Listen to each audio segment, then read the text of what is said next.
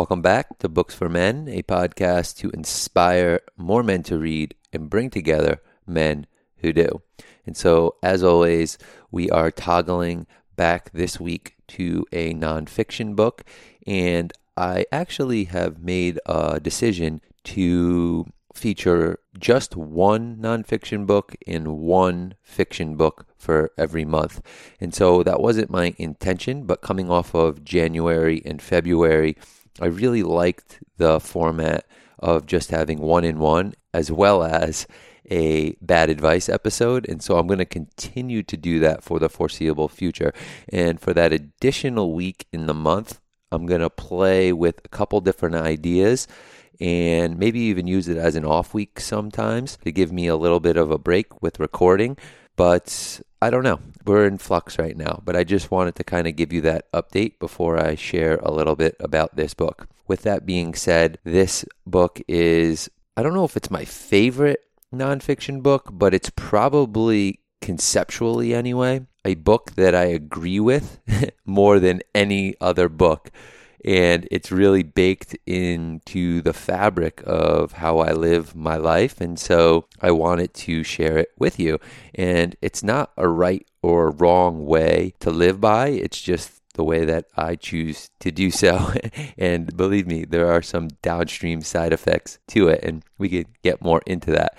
Anyway, let me tell you about what the book is. It's Essentialism, The Disciplined Pursuit of Less by Greg McKeown. And just as a heads up, I actually interviewed Greg on my previous show, It's Not What It Seems, about this book specifically. And so if you go back into the archives, you'll be able to listen to that. And although I don't remember the details of it, I do remember it being very lively and fun and engaging, something that maybe now that I have mentioned this, I will go back and I will listen to it myself. All right, so let's just start with the nuts and bolts of this book. So it is a self-help or big idea book, right? It came out in 2014. It's less than 300 pages, I think around the 250 range. It reads very, very easily. It's not a laborious read at all. And so I wouldn't worry about the language or anything of that nature. Its clarity is actually a strong suit of the book, and I think that that's one of the things that makes it so great and also has made it so insanely popular. It's sold, I think, over 1 million copies since its release, which is a lot of copies for any book. So what is it really about? Well, it's about setting up your life to do what matters most to you. In a nutshell, that's really what it is. And this book will give you strategies and tools and questions to be an essentialist or become an essentialist. And I think instead of me describing to you what an essentialist is, I pulled an excerpt out of the book where Greg explains what an essentialist is, and I will just read it to you. So he says, "The way of the essentialist means living by design, not by default. Instead of making choices reactively, the essentialist deliberately distinguishes the vital few from the trivial many, eliminates the non-essentials, and then removes obstacles so the essential things have a clear, smooth passage.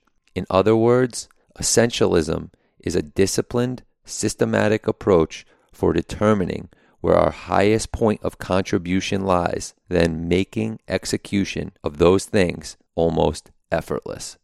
So I think the important thing to point out here is that when Greg says your highest point of contribution, he doesn't necessarily mean just from a career standpoint. He talks about in the book how we overvalue non-essentials like cars or house or these intangible things like the amount of followers we have or, whatever on social media. But as a result, we neglect the activities that are truly essential by valuing those things, like spending time with loved ones or nurturing our spirit or taking care of our health. And so it's not just a way of looking at how to achieve more in your career, although it could be looked at in that way. It's much more than that. Essentialism as a philosophy is something that spans over the entire landscape of your life. And to me, I think that that is a beautiful thing, right? I mean, some of the things that Greg talks about in here are things like you cannot overestimate the unimportance of practically everything, or the importance of trade-offs, right? And I think that that is an essential element to understanding essentialism, no pun intended, because when you value one thing heavily, that means by definition you are devaluing something else. So in order to do one thing, you have to trade it off for something else. And for a lot of people, this is a really tough concept to grapple with because it means giving something up. It means releasing that romantic idea that you can have it all. Because I hate to burst your bubble, in actuality, you can't have it all. And that's really what it comes down to. And so I have this philosophy that's not in the book, but I'll share it with you anyway, that goes something like this. You cannot get what you want if you're not willing to risk what you already have. You cannot get what you want if you're not willing to risk what you already have. And so this is, again, goes hand in hand with what we're talking about here and what essentialism is all about. And I think for me personally, this really hits home because from where I started in life and what my interests were, nothing prepared me for the path that I'm on except for my own interest. And I had to make a really tough decision from spinning out of, let's say, nonfiction, big idea world into writing fiction. And so I wrote my first fiction book back in 2019, came out in 2021, but now I'm solely focused on fiction. And that's all because it's the thing that matters most to me, right? And I've designed my life to be able to do that. And it's not easy, but that's what matters to me. And so that's what I've designed my life to be able to do right now. And as I continue to evaluate my own life and new things come into my life as time goes on, that evaluation will constantly change, as I would expect it to do for anybody, because we are constantly developing and growing as human beings. You know, some of the things that Greg talks about in this book are things that you're going to encounter eventually, right? And so their ideas, things like, if you don't prioritize your life, someone else will. So true. I always say that.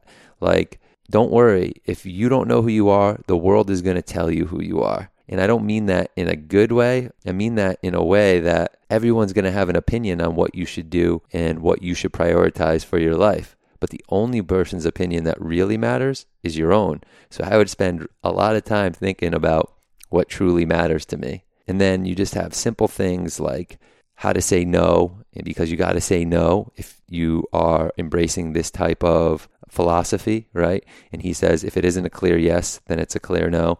That's a good way to look at it. And especially with this type of thinking or this type of philosophy, when it comes to your energy, when it comes to your highest point of contribution, sometimes what you don't do is just as important as what you do.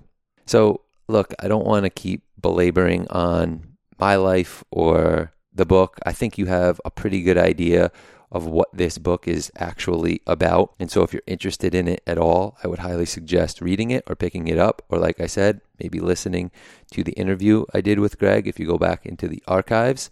But either way, I hope you enjoyed this episode. If you think somebody you know would benefit from it, a family member, a friend, anybody who you think might like it, then please share it with them. Word of mouth is everything. And with this podcast specifically, we are trying to inspire more men to read and bring together men who do. Your sharing is impactful to that mission, and I can't thank you enough. And if you want to double down on that support, you could do so by following or subscribing on whatever podcast platform that you're listening to this on. And lastly, if you want more information, visit booksformen.org, where you can also sign up for the monthly newsletter, which is a roundup of all of the episodes that are featured in that month on the show, as well as my top 5 favorite quotes from each of the books that are shared, along with links and all the pertinent book information and all that good stuff. So again, if you want to sign up for that, you could do so at booksformen.org.